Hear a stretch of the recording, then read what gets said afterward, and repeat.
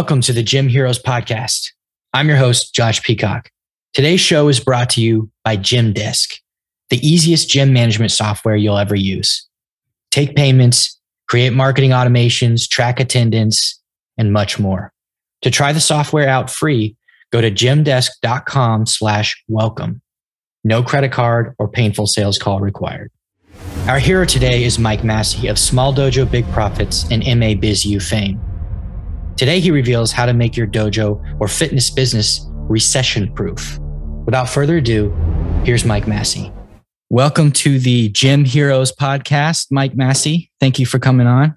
Hey, glad to be here, Josh. Thanks for asking me on. So we've talked before on another podcast, but for the people that are listening to this podcast specifically, can you give yourself a little bit of an intro on what you do in the martial arts world, in the martial arts business world, so to speak? Sure. Okay. So my name is Mike Massie, and I'm the author of Small Dojo Big Profits, which I wrote in 2003 and released in 2004, I believe. So I started off as a martial arts instructor when I was actually a teen. I opened up a school with one of my instructors to get him to start teaching again so I could train with him. And that was my first foray into running schools. And since that time, I had about a 20-year career of running full-time schools. And that after I sold my first school, about halfway through that 20-year stint, I wrote Small Dojo Big Profits and segued into doing martial arts business consulting for martial arts school owners. So it kind of fell backwards into it. After I wrote the book, I did a lot of guerrilla marketing for that book because I knew it would be controversial because of the nature of the book and how I wrote it. And it was kind of an angry book. I was a little bit angry at the industry and the state of the industry at the time. But I did a lot of guerrilla marketing to market it and self-published it and developed sort of an underground following. And what I found was people started coming back to me who had purchased the book and read the book. Some of them who hadn't purchased the book actually had a lot of piracy issues going on. Yeah. But they were asking me for advice. So I found myself spending about 10 to 15 hours a week answering questions for free. And I soon realized between, running a publishing business and running schools and doing, the fatherhood stuff and all these other things that I had to do at the time. Of course, I didn't have my kid back then, but he came a few years later. But being a family man, I realized that was unsustainable, that I couldn't keep, spending 10 to 15 hours a week giving people free advice. So I started charging for it.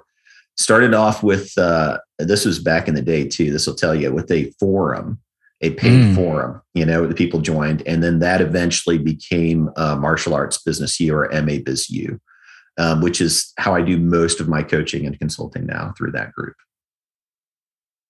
Awesome. So you've been you're a veteran now in the business consulting industry for martial arts, so to speak. And I've personally benefited from your products for many years now, probably 5 or 6 years. So I definitely wanted to have you on the podcast because I think that the advice you give is not generic, first of all, and you understand the perspective of a small business owner, especially somebody who's doing something on his own dime and not somebody who's trying to franchise or come in with his life saving, something like that. A lot of gym and even martial arts stuff is kind of oriented towards people that have these really big operations in mind. Yeah. And that's definitely why I want to have you on, because that is relevant to what we're talking about today. And that is recession-proofing your business from economic downturns. So I think the first question I have to you is what are the biggest issues that martial arts instructors are dealing with in this economy? Okay. Well, first, thanks for the kind words. I appreciate that. And, it's always nice to have somebody plug my materials for me. I am independent. I don't take any sponsorships or any advertisement or anything from any other businesses in the industry, corporations, whatever. So I kind of pride myself on that. And then that kind of allows me to give people the straight dope on what they need to do to run a small, successful school. So in answer to your question, we're talking about challenges, right? The main challenges instructors are facing? Yeah. So economic challenges, I guess that's kind of broad. So business challenges, losing money on things they don't need, just all that kind of stuff. Well, I would like to talk specifically to the pandemic, because that I think is creating the main challenges that school owners are facing right now. And I think every instructor is aware of that. Every school owner and instructor, when the pandemic started, and at first I was a bit of a skeptic, because I had actually announced on my page, I was like, hey guys, everybody's freaking about the pandemic. Don't worry about it, blah, blah, blah.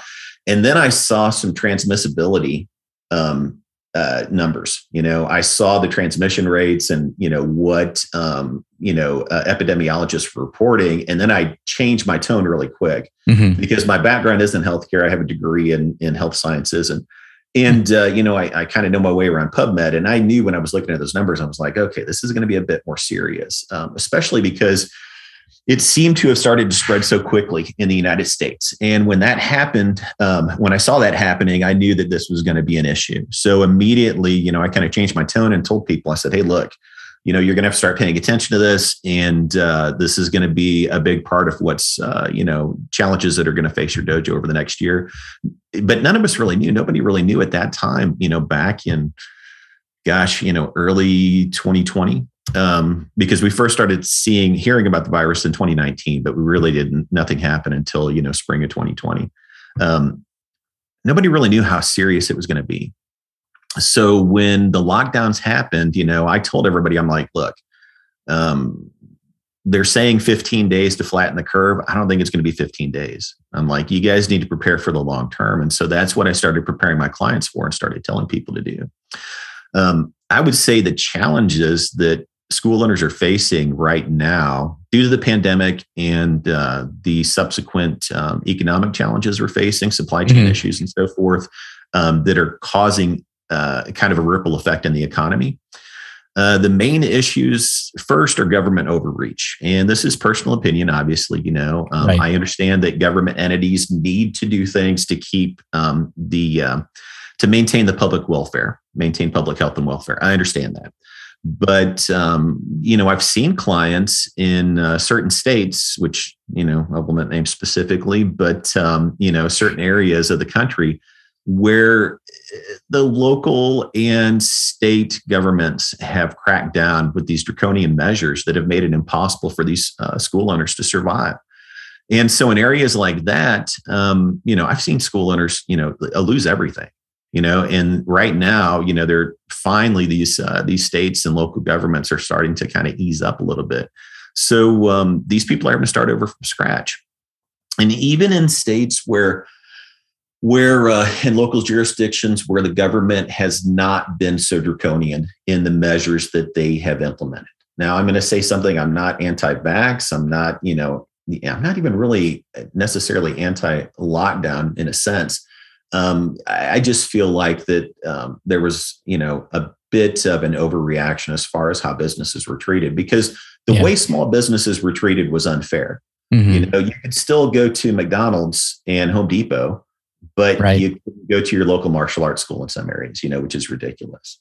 So that government overreach that has hurt a lot of school owners, even in states like my own, like Texas, where the governor, thankfully, he lifted the lockdowns very, very quickly, and we don't have mask mandates and things like that. Even in states like my own, you're seeing school owners suffer. And that's simply because, they lost so much business and so much income and had to revamp and respond to the lockdown so rapidly, with Zoom classes and distance learning and whatnot, that a lot of those school owners are still only just recovering, and they're still reeling from money that they lost and income they lost over that time. So that's the first challenge. The second challenge that's facing school owners right now is inflation.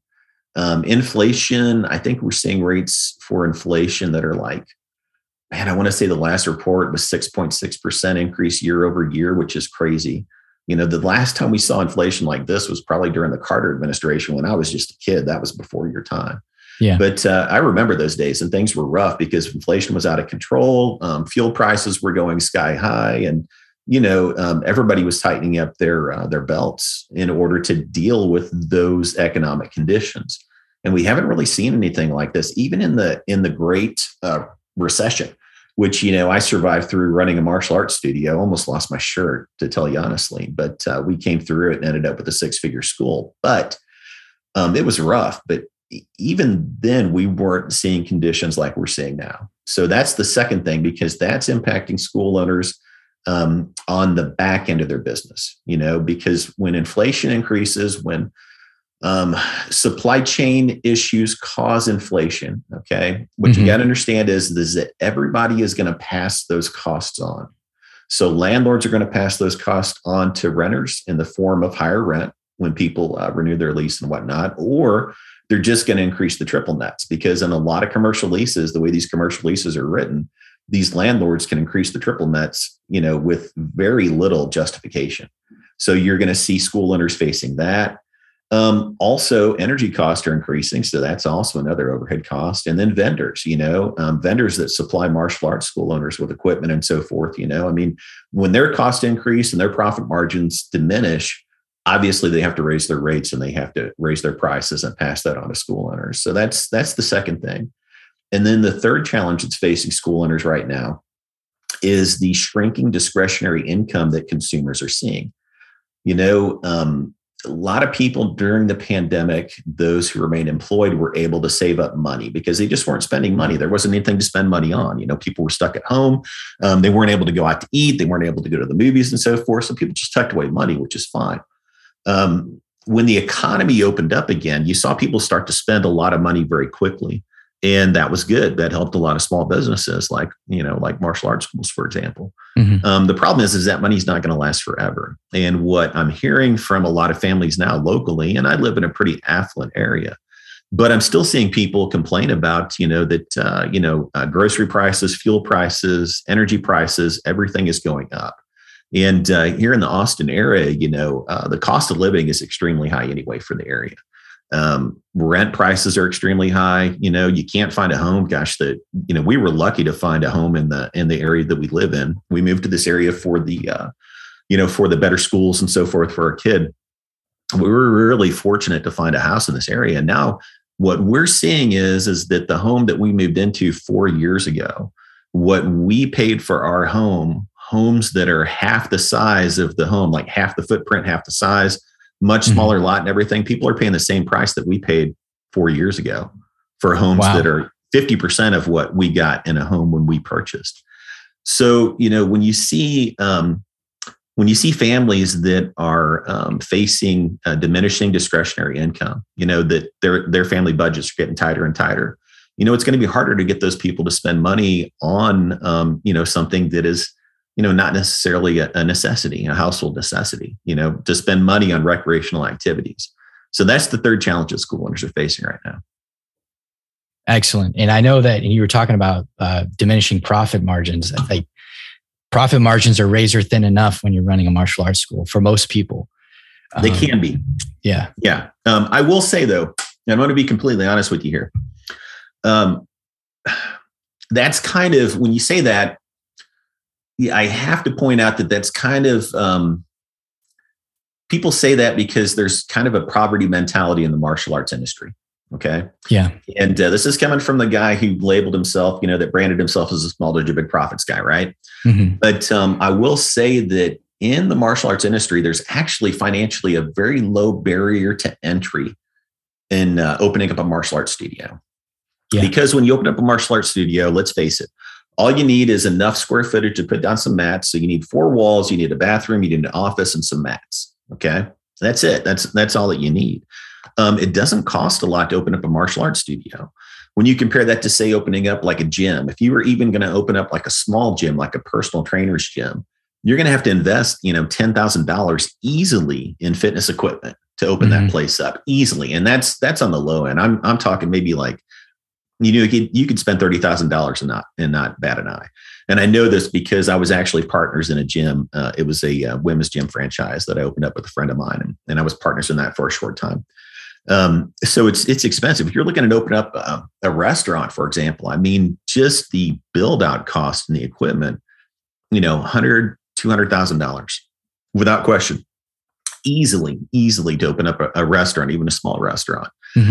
So your profit margins can actually be really high in a martial arts studio if you have enough students. The problem is, though, because there's a very low barrier to entry in the industry, you have a lot of people jumping into business, opening up martial arts studios that really haven't done their due diligence and that don't have the education or experience to run a school successfully. And that's why you end up with people, crying in the industry about, it's so hard to run a martial arts school. My profit margins are so low, this and that. And it's really not because the business is that hard. It's a very simple business, low barrier to entry. We don't really have high overhead cost in comparison to other industries and other businesses. Mm-hmm. It's just that people are not very good at running businesses that get into this industry. And it's as simple as that. Yeah, I got you. I remember I ran my own club for a little while, but I didn't charge enough, first of all. But I know from working as an instructor at several schools for quite a few years that they're just not charging enough. They were choosing locations that are way too expensive, or too big, or both. Yeah. And they're just bleeding out all of that money that they could have been taking home as profit. So that kind of leads me into my next question, and that is, as the economy sees another downturn, how can martial arts schools insulate their businesses against this and even future market depressions? Yeah. Well, what's interesting is that what we're actually seeing is a kind of a split economic downturn. Okay. So what we're seeing is this kind of bifurcated economic period where people at the top, the very, very wealthy people are acquiring even more and more wealth, whereas the middle class is seeing their wealth, not only their income and their buying power with their dollars because of inflation, but also their overall household wealth shrinking. Okay. Mm-hmm. So I'd just like to point that out because, it's not that the economy is completely taking a downturn. It isn't. It's just that the middle class is not necessarily faring well under the current conditions. Okay. Yeah. Which directly affects us because, if you think about it, most of our clients are going to be middle-class people. Absolutely. So how can a martial arts studio owner insulate their business against an economic downturn? In other words, recession-proof their business, which is something that I talk about quite a lot. So the first step is you want to set your school up for success. And setting your school up for success from the beginning involves planning. You have to plan ahead and you have to look at things realistically. I will say that one of the worst curses that can possibly affect a new school owner is to have too much money on their hands, to have too much financing. And one of the worst consulting clients that I ever dealt with was a guy who had tons of money. He had a family member or somebody that had given him I don't know. I mean, it seemed to me like a lot of money. He never gave me the exact amount, but I knew that he dumped probably, a few $100,000 easily into his studio. Oh, and yeah, it was crazy. And the guy just kept bleeding. He just kept bleeding money. And I kept trying to tell the guy, I'm like, look, man, you quit spending money here, quit spending money there, focus on this. And the guy just wouldn't listen. And eventually they went out of business, which is unfortunate. But on the other hand, when you have somebody who has very limited resources, who's bootstrapping their school, they have to be a bit wiser about the decisions they make in their business. And the first decisions that you're going to make that are going to impact your business are going to be in the planning phase. And the planning phase is where you decide, what's my school footprint going to be? What's my square footage going to be? Where am I going to locate in the community? How am I going to find a location that's going to allow me to work within a budget that's still going to be a successful location that's going to help me succeed as a school owner? What type of hours am I going to run? What type of programs am I going to teach? Which market am I going to go after? Which is something we were talking about before the podcast, with your current, venture as well. Mm-hmm. These are all decisions that are going to impact you over the long term. You also need to think about your marketing budget, how you're going to market, what you're going to do to market your studio, how much money you're going to spend on marketing every month, which should be one of your biggest expenditures when you're first starting a studio. Should also be one of the largest, I guess you could say, portions of your time should be spent. Division of your time should be spent on marketing when you're first opening a studio and so forth. So planning ahead and planning out what you're going to do, having a good, solid business plan. And I'm not talking about one of those business plans that you've got to take, that you need that's 60, 100 pages thick. to take to a bank to get a business loan. That's not what I'm talking about. I'm talking about just having a plan, a general plan and strategy for your business that makes sense and that's going to set your business up for success. So really, that's the first step, is pre-planning. Now, I know that doesn't help school owners that are already in business. Somebody who's already in business is already struggling is like, well, that's great if I was starting over again 5 or 10 years ago, but that doesn't help me now. So other things that you can do to recession-proof your business. You actually mentioned this a minute ago about not charging enough, school owners not charging enough. Yeah. And that is a huge problem in our industry. What I'll see is I'll see school owners who are still charging rates they were charging back in the 1980s and 1990s, guys that have been around for a long time. And, it's ridiculous because, look at the inflation right now. I mean, we're facing 5% inflation on average, something like that. The inflation rates are extremely high right now.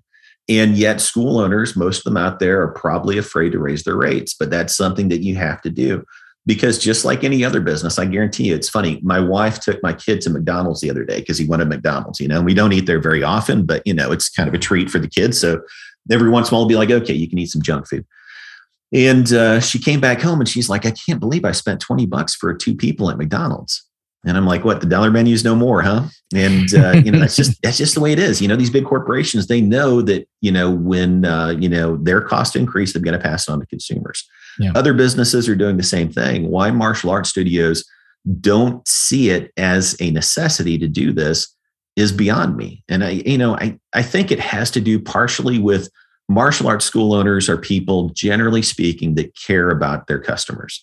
They care about their students because the relationship that an instructor has with a student is so very different from the relationship that any other service provider has with their clients, and you can look at any other industry. And I'm going to tell you that martial arts school owners have a much different relationship and in some ways a much more intimate relationship with their clients. And in many ways that hurts us because we start to look at our students as, number one, people that we are protecting, that are kind of under our care in a sense, Yeah. Many times I look at my students almost like my children, and so when you get too close to those people and allow your relationship to go from a professional only relationship to a personal relationship, it makes it very, very difficult for you to, do things like raise rates on your students, and so as an instructor, you start to feel guilty about that stuff. You're like, gosh, I know so-and-so right now is struggling because, they only have one income. They went from 2 incomes to 1 income. And I know,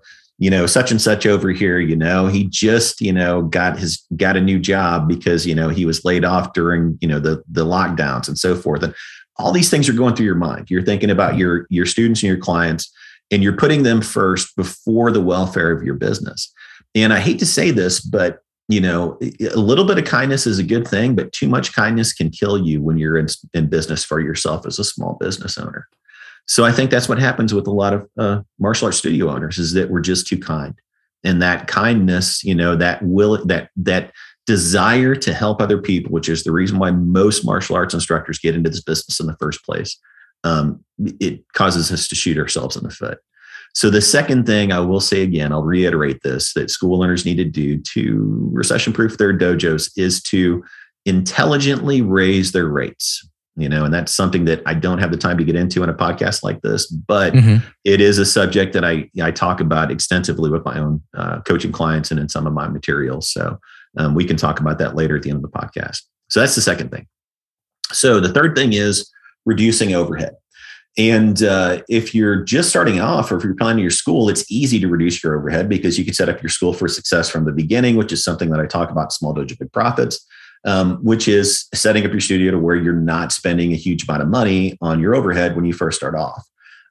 It's simply too much risk to take on the beginning. But if you already have a studio that's open, there are still ways that you can reduce your overhead. And there are numerous ways to do that. Number one is if your studio is overly large, and I would say a studio that's overly large, pretty much anything over 3,000 square feet is probably more space than most school owners need. And people will argue that with me till kingdom come. But I can tell you, after having been in this industry, I've been in the martial arts, involved in martial arts. I'm closing in on the end of my 4th decade in a few years in martial arts. So I've been in the industry as a professional for 30 years. And I can tell you, when you're in the industry as long as I have, and you spend time behind the scenes with people, speaking with people and having candid conversations, not public conversations, but candid conversations, you start to hear things, and you start to hear things about school owners that you thought were extremely successful and wealthy, that you thought their schools were, these huge schools that were just profit machines that weren't.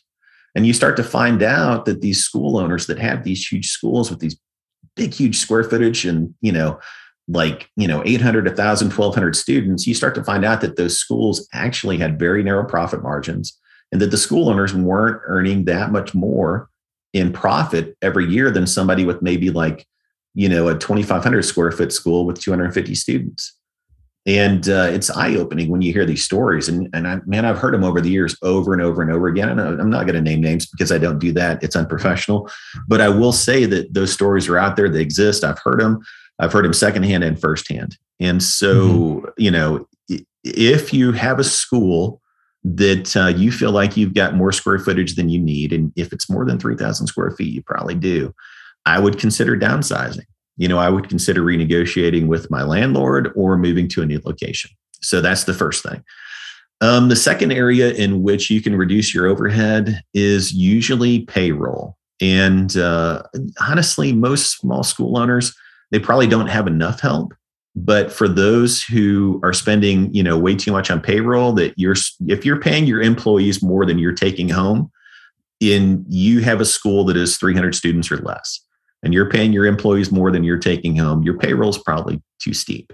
And so that might be an area where you can cut back on. Now, I will say this, in today's workplace environment, I guess you could say the workers' marketplace, it's, workers are expecting higher pay. They're expecting better conditions.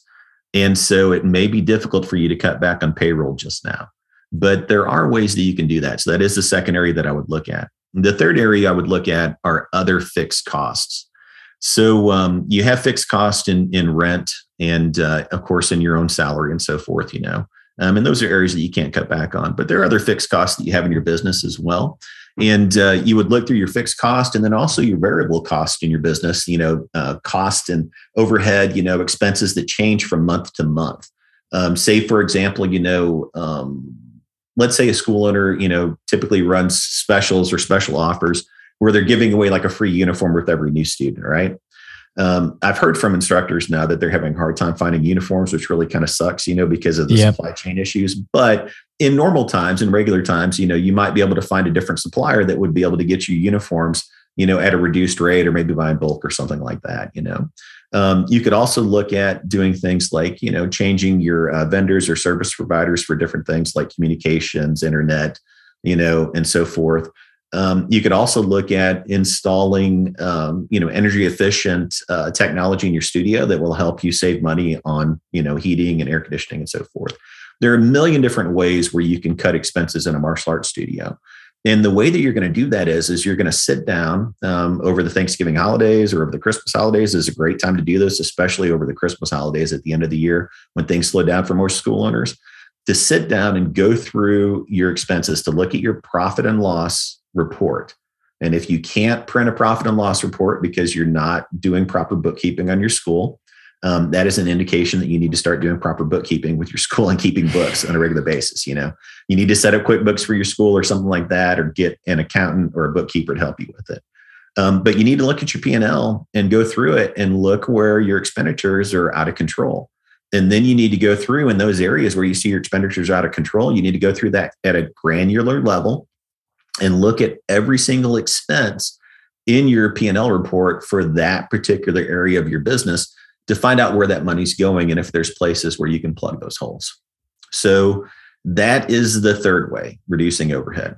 So the fourth way that a school owner can recession-proof their dojo, after setting it up for success, raising their rates, reducing overhead, is by learning to be a better marketer and salesperson. And that is so important. I think in the martial arts industry, I think with a lot of school owners, a lot of instructors who are, kind of like they're my kind of instructors that are really hardcore and that are really serious about their art and serious about what they're teaching. And they don't want to run, I hate to use this term, but I'm going to use it. They don't want to run a McDojo, or, they don't want their school to be a child care, or, whatever. Okay. In other words, in their minds, they're telling themselves they don't want to be a sellout. Okay. So for those types of instructors, the words marketing and sales are kind of dirty words. They have a negative connotation for a lot of these people. And what I'm going to tell people who are listening right now, instructors and school owners or potential school owners out there, is that you've got to get rid of that stinking thinking if you're going to be successful in this industry, because there is no small business out there that is successful that does not market themselves successfully on a daily, weekly, and monthly basis, and that does not make a sale every day that they are in business. And, it's funny, one of my old high school buddies, Tom Whitaker, who's been around the industry for forever, he's actually the first guy I ever advised on opening a martial arts studio, because, he saw that I was running a studio, back in the 90s, and saw that I was fairly successful, and came to me as a good friend and said, "Hey, Mike, give me some advice. How do I get started?" So he was the first guy that I actually kind of coached through the process of opening a martial arts studio, in a sense.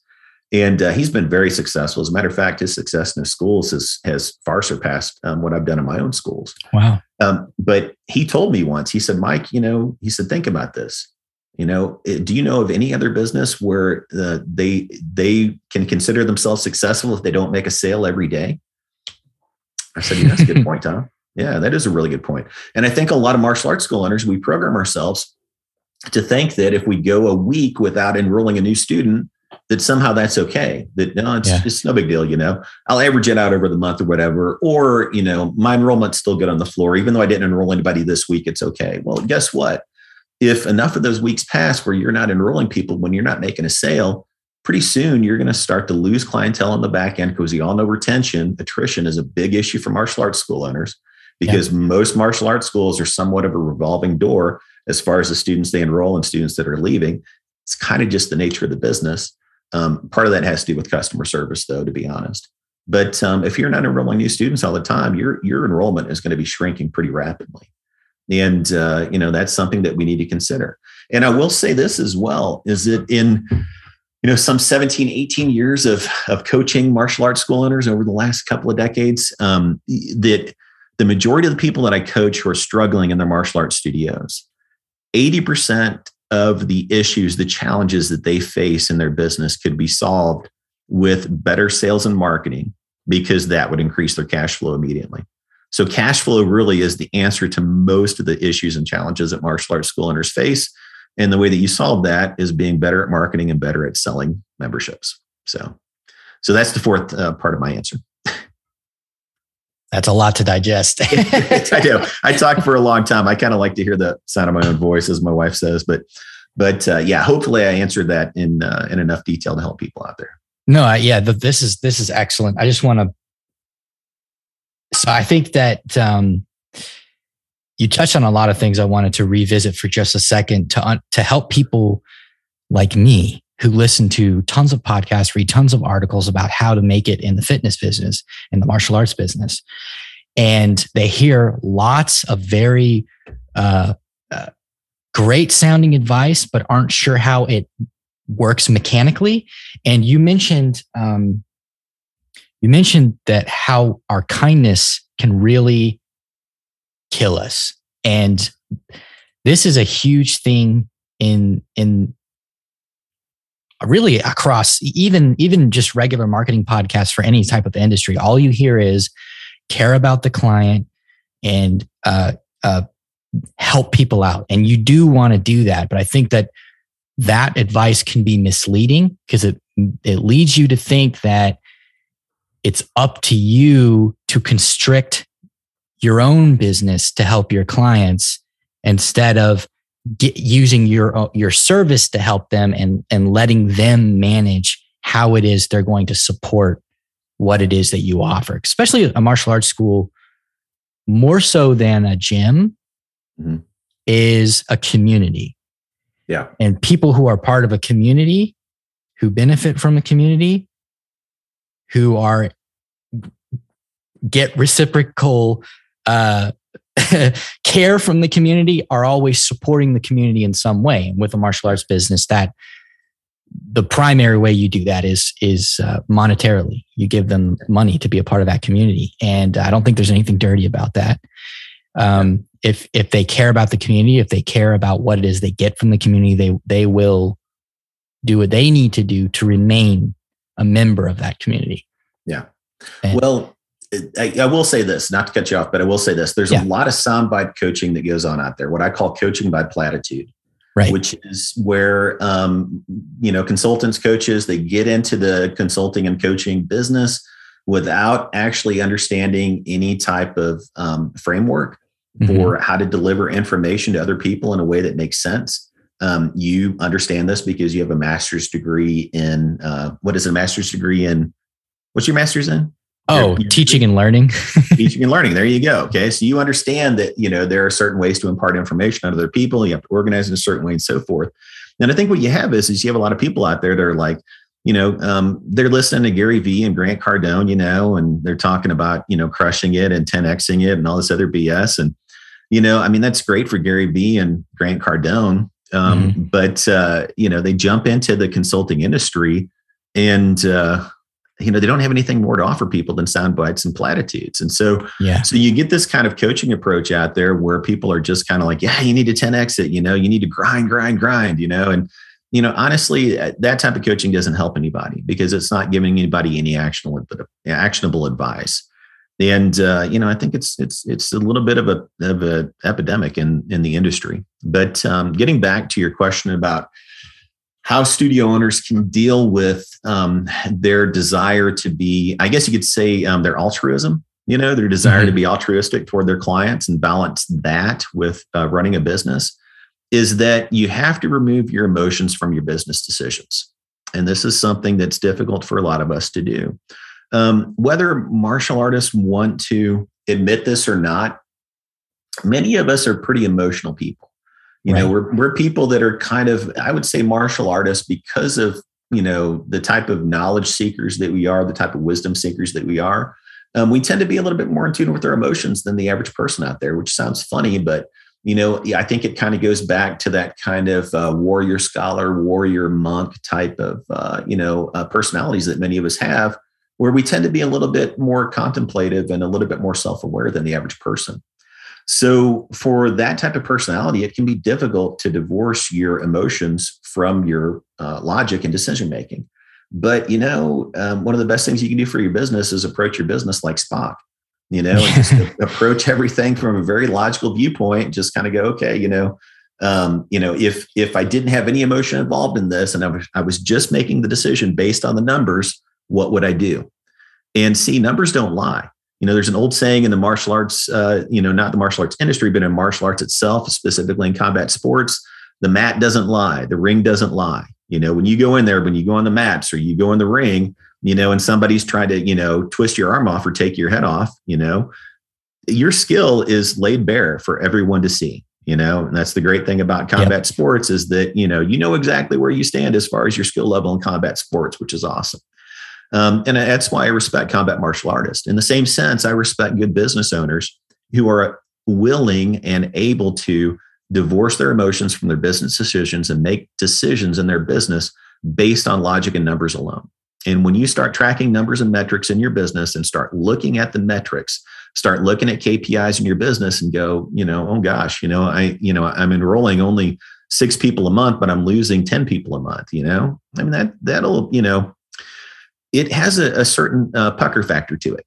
When you look at the numbers and you look at them and nothing else. That's when you see those numbers in your business and you realize that the numbers are telling you if things don't change in your business, you're going to be out of business in a year. It tends to have an impact on the way you make decisions in your business. So that's my advice is for martial arts school owners out there to, yes, we want to help people. Okay. But what you got to remember is if you shut your doors and you're closed, you're not helping anyone.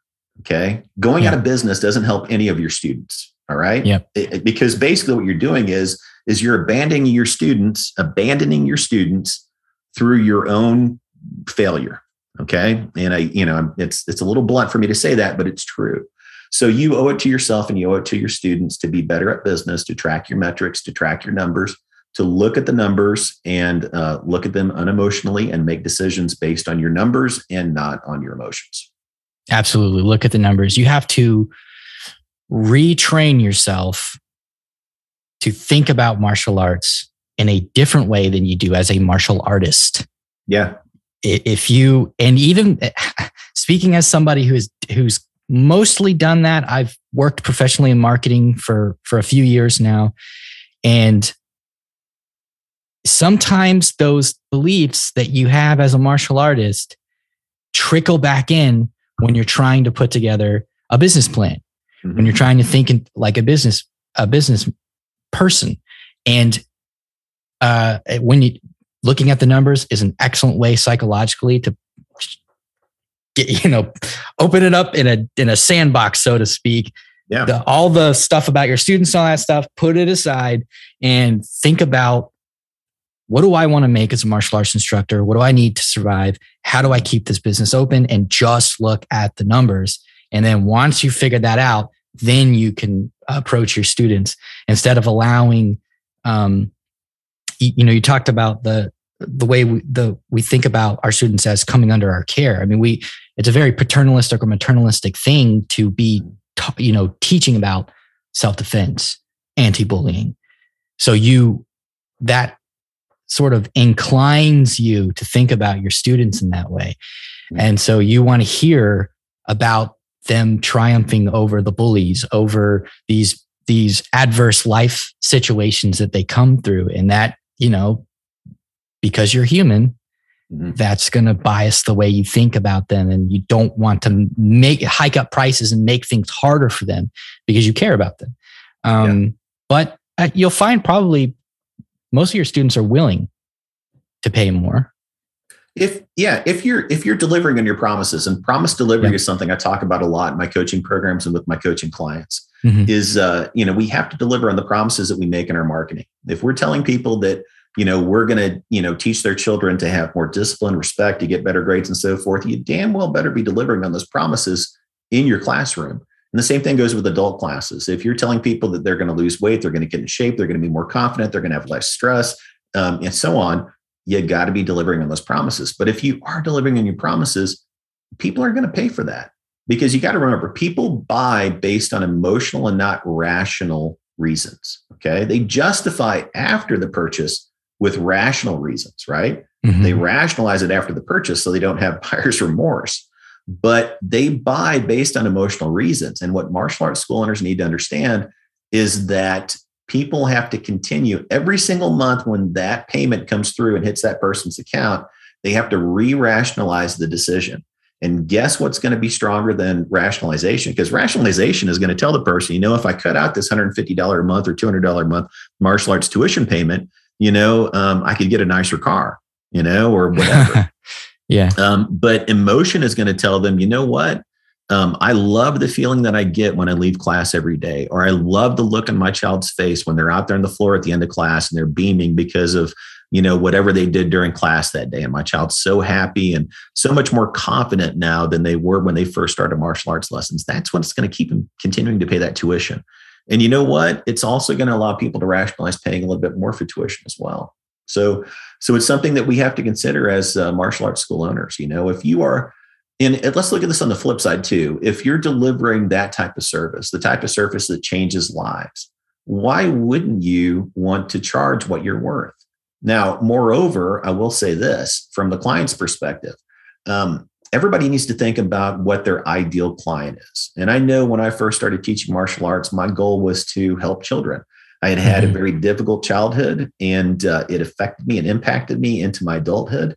And martial arts training had helped me deal with that. It helped me become a better person and a stronger person and kind of become the person that I wanted to be. And I wanted to pass those lessons on to children, also to my adult students, but mostly to children. That was my mission when I first started teaching martial arts. And part of that mission was I wanted to make my services available to underprivileged kids. And I did. I did that through several ways, which I explain in my books. But what I found very quickly is that a business runs on cash. Okay. Simple as that. And because of that, you have to make sure that you're attracting the types of clients, the type of client that can actually pay you good money every month to keep your doors open. If you want to help those other people that maybe can't afford your services, right? So guess what? People who are very successful that have money that can pay you what you're worth, they don't respect broke people. It's as simple as that. No successful person is going to look on somebody who's broke and go, wow, I really admire that person. They're not going to. They might admire someone because of their accomplishments, their professional accomplishments, but they're not going to look at them, when they're struggling every month to pay their bills and they're driving a crappy car and all this stuff. They're not going to look at that person and respect them for that. So if you're saying that you're going to teach people how to be more successful in life, if you're marketing yourself not only as a martial arts instructor, but also as a sort of success coach, you better be successful. Absolutely. And this has been one of the hardest limiting beliefs for me to shed, because if you've never experienced it before, it's hard to believe. But if you don't charge enough, people will psychologically devalue the product that you offer. So you might lose really the best students that you could have, the students that you really want. You could lose them because you don't charge enough. Yeah. Yeah. And, a perfect example of that, I was talking with the local martial arts instructor here that just opened up a studio near me. And, I always like to talk to the other instructors in town, for various reasons. I like to be on basically good terms with them. I don't want them to see me as the enemy. And so I was talking with this guy and I was kind of giving some advice. And I said, what you got to understand is, and we were talking about teaching private lessons. I said, in any community you move into, I said, I've seen this in affluent communities that I've owned schools in, and in communities that were lower middle income. Mm-hmm. There is always going to be a certain percentage of the local population who are willing to spend from 4 to 10 times what you're charging in monthly tuition with you each and every month. It's just a simple fact. And, Perry Marshall talks about this in his 80-20 book, 80-20 Sales and Marketing. It's a good book. I recommend everybody should read it. But there's always going to be a certain percentage of your clientele that are willing to give you more money if you'll only ask for it and give them a reason to give you that money. And it's interesting because the way that I charge clients for private lessons is much different from the way other business owners charge. Most school owners, and this is what this school owner was doing, they will sell like a block of private lessons or something. They'll give a discount for selling a block of private lessons. And, that doesn't stabilize your income. What I do with my private clients is I make them subscribe to taking private lessons from me. And I have had some very affluent people train with me, especially through the pandemic, because people were looking for things to do. That wouldn't think anything of dropping, $1,000, $1,500 a month on private lessons. Just at the drop of a hat, because not only did they have the money, but they saw the worth in what I was offering. And, you're not going to get people to see your worth if you're a struggling business owner. So, yeah, I've never heard of that before, of the subscription thing. All the conventional wisdom I've seen is to charge like rotating block block sets of private lessons. It's a horrible way to sell private lessons, because what you're doing is, and I'm getting off on a tangent here, but what you're doing is you're programming your client to basically to treat your business as an a la carte thing. I'll just take what I want when I want it. No, that's a horrible way to establish a relationship with the client. You need to set the standards for your clients and set, you just set basically the ground rules from the beginning and kind of set expectations and so forth. And the way that you get them to pay you is one of the ways that you do that. So, but a lot of martial arts school owners out there have a hard time asking for money. I understand that. My wife went through that when she first started. After we got married, she came and worked in my school. She would help me out. And then she had a hard time asking for money. And so one day I told her, I said, honey, you're really not asking for their money. You're asking for our money. Because when those people are in here and they're taking classes and they're not paying us, then they're stealing from us. They're stealing our money. They're taking money off the table. And boy, that turned my wife around really quick. All of a sudden her eyes lit up and she's like, oh, you're right. Yeah. And after that, she had no problem asking people for money. So you kind of got to change your thinking around a little bit and understand that when somebody's in your studio and they're taking classes from you, when you ask them for money, it's not their money you're asking for, it's your money. Yeah. Trading has always been an honorable thing. Humans have always done it. And as long as I think that instructors don't understand what their promises are, and that's an entirely different podcast episode. But they don't understand what their promises are, so they don't understand when they're delivering. Now, if they understand what it is and they can measure delivery, I think that a lot of the trouble of asking for what they're worth will resolve itself. Maybe not all of it, but most of it will resolve itself. And certainly the people that you serve will have no problem, because you have done exactly what you promised them to do. I want to be respectful of your time. I have one more question before we begin to close out. And I wanted to get your thoughts on starting an online program to have to just like, I don't know that lockdowns are going to happen again, but in the event it does, having an online program that's maybe not as big as some of the other things out there, but just has a few people that are getting what they can get out of an online program. Maybe traditional programs are more conducive to this, but how do you feel about that? It's been the rage over the last year. I don't know that many of them have stayed around. Do you think that's a sustainable way to help your business, or is it kind of a fad? Yeah, I don't think it's for everyone. And the reason why is because not everyone has the charisma or the ability to deliver curriculum. They don't have the understanding of how to deliver curriculum effectively through a distance learning program, But, one of my instructors who I have, been following his teachings for, since I owned my second school in the early 2000s is Burton Richardson. And that's a big part of his business model that he teaches people through distance learning. And that's a huge part of his business model. And he's very successful at it. And because of the way that he delivers curriculum and because of the expectations, the performance standards he has for his students, he's turned out some really phenomenal students. Yeah. Now, granted, all these people are going and they're training with him in person, as well as, using his courses and, his, online training resources and so forth. But man, he turns out some really phenomenal students using distance learning. But, on the other hand, Burt's been at it for a long time. He's a phenomenal martial artist. He's an absolute encyclopedia of knowledge. And so he's very good at delivering information, via video presentations and online courses and so forth. For the martial arts instructor who is charismatic, who can present well on screen, who understands, camera angles and videography and so forth, and who has the wherewithal to either learn or already has the marketing skills and the technical skills to set up an online course, which is easier than ever now. Okay. Why shouldn't you do that? Why shouldn't you set up online learning for your students, or even for distance students who are, several states away or whatever across the country? If you're not in some way compromising your integrity in doing so. Okay. Mm-hmm.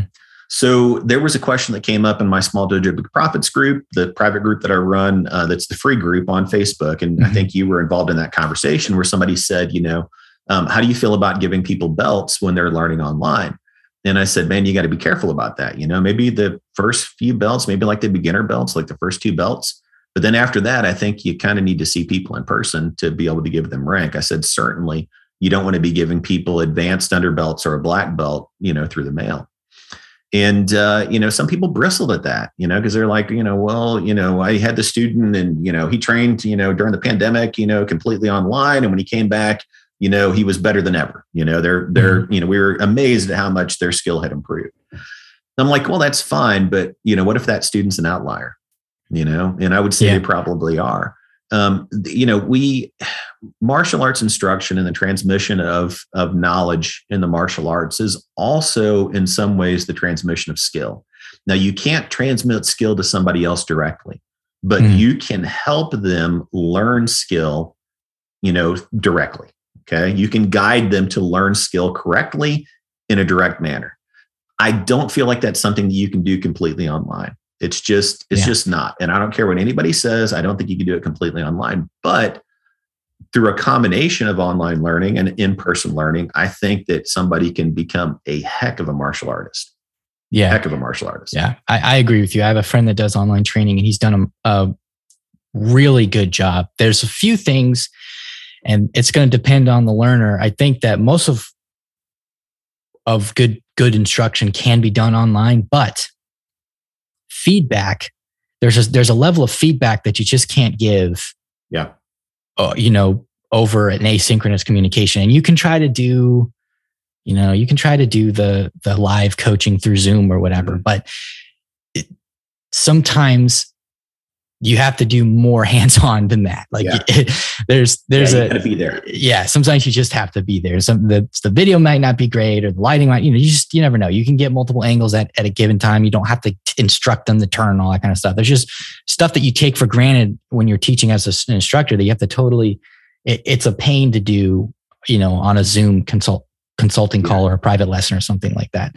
But what it sounds like you're saying is,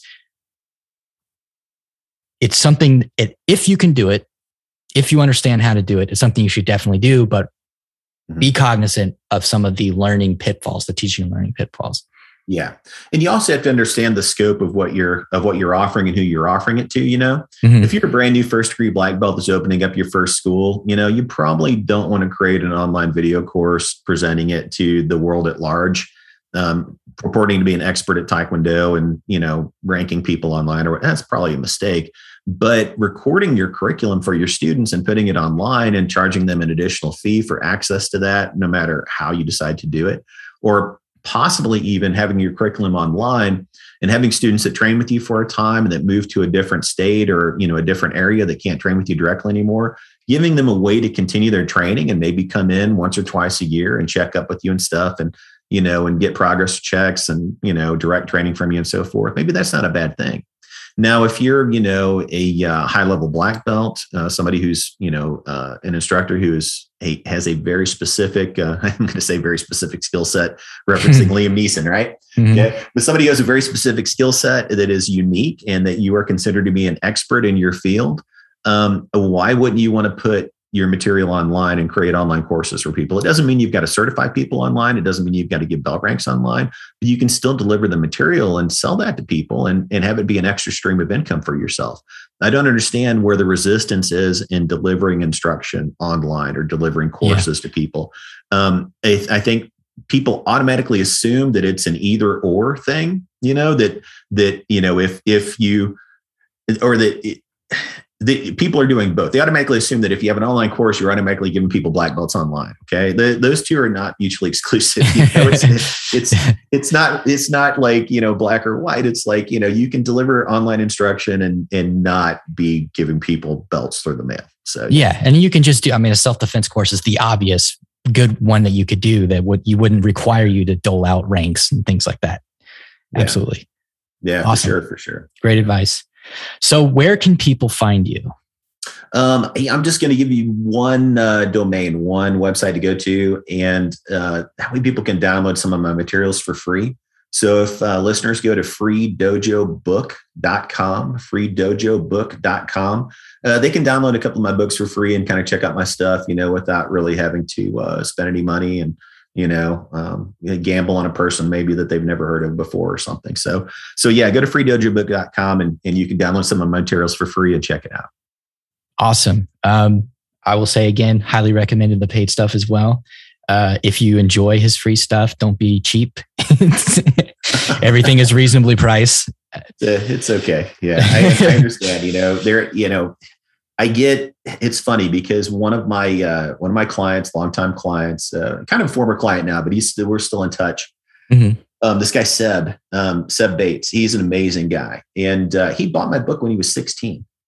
And This was back when I was charging a lot for that book and for the course and everything, that went with it. It was a significant amount of money for him. And he bought it long before he wanted to start teaching martial arts and study the materials and so forth, saved up for it. And, he contacted me to thank me recently and said, it's interesting looking back because now this guy, he owns multiple schools, he has, schools in 2 different countries. And, he's just, I think he told me his business is doing millions a year right now. His martial arts. Wow. Amazing. I'm so proud of him. But he told me, he said, looking back, Mike, honestly, he's like, you don't realize it at the time, but when you look back and you see how one small decision can, your entire future can hinge on it or can influence your future and send you in a completely different trajectory. And he was kind enough to say that reading my book was one of those events for him in his life, which I I really appreciate it. So, but I get not everybody can afford to, spend, $100, $200 on coaching. So, which is why I have the books on Amazon. So people can go to Amazon or they can go to my bookstore and buy them, and they're pretty inexpensive. So yeah. Awesome. I appreciate you sharing that story. And thanks for coming on the podcast, man. Absolutely, man. I appreciate you inviting me on. And if you want to have me back sometime to talk about other stuff, just feel free to invite. Awesome. Thank you.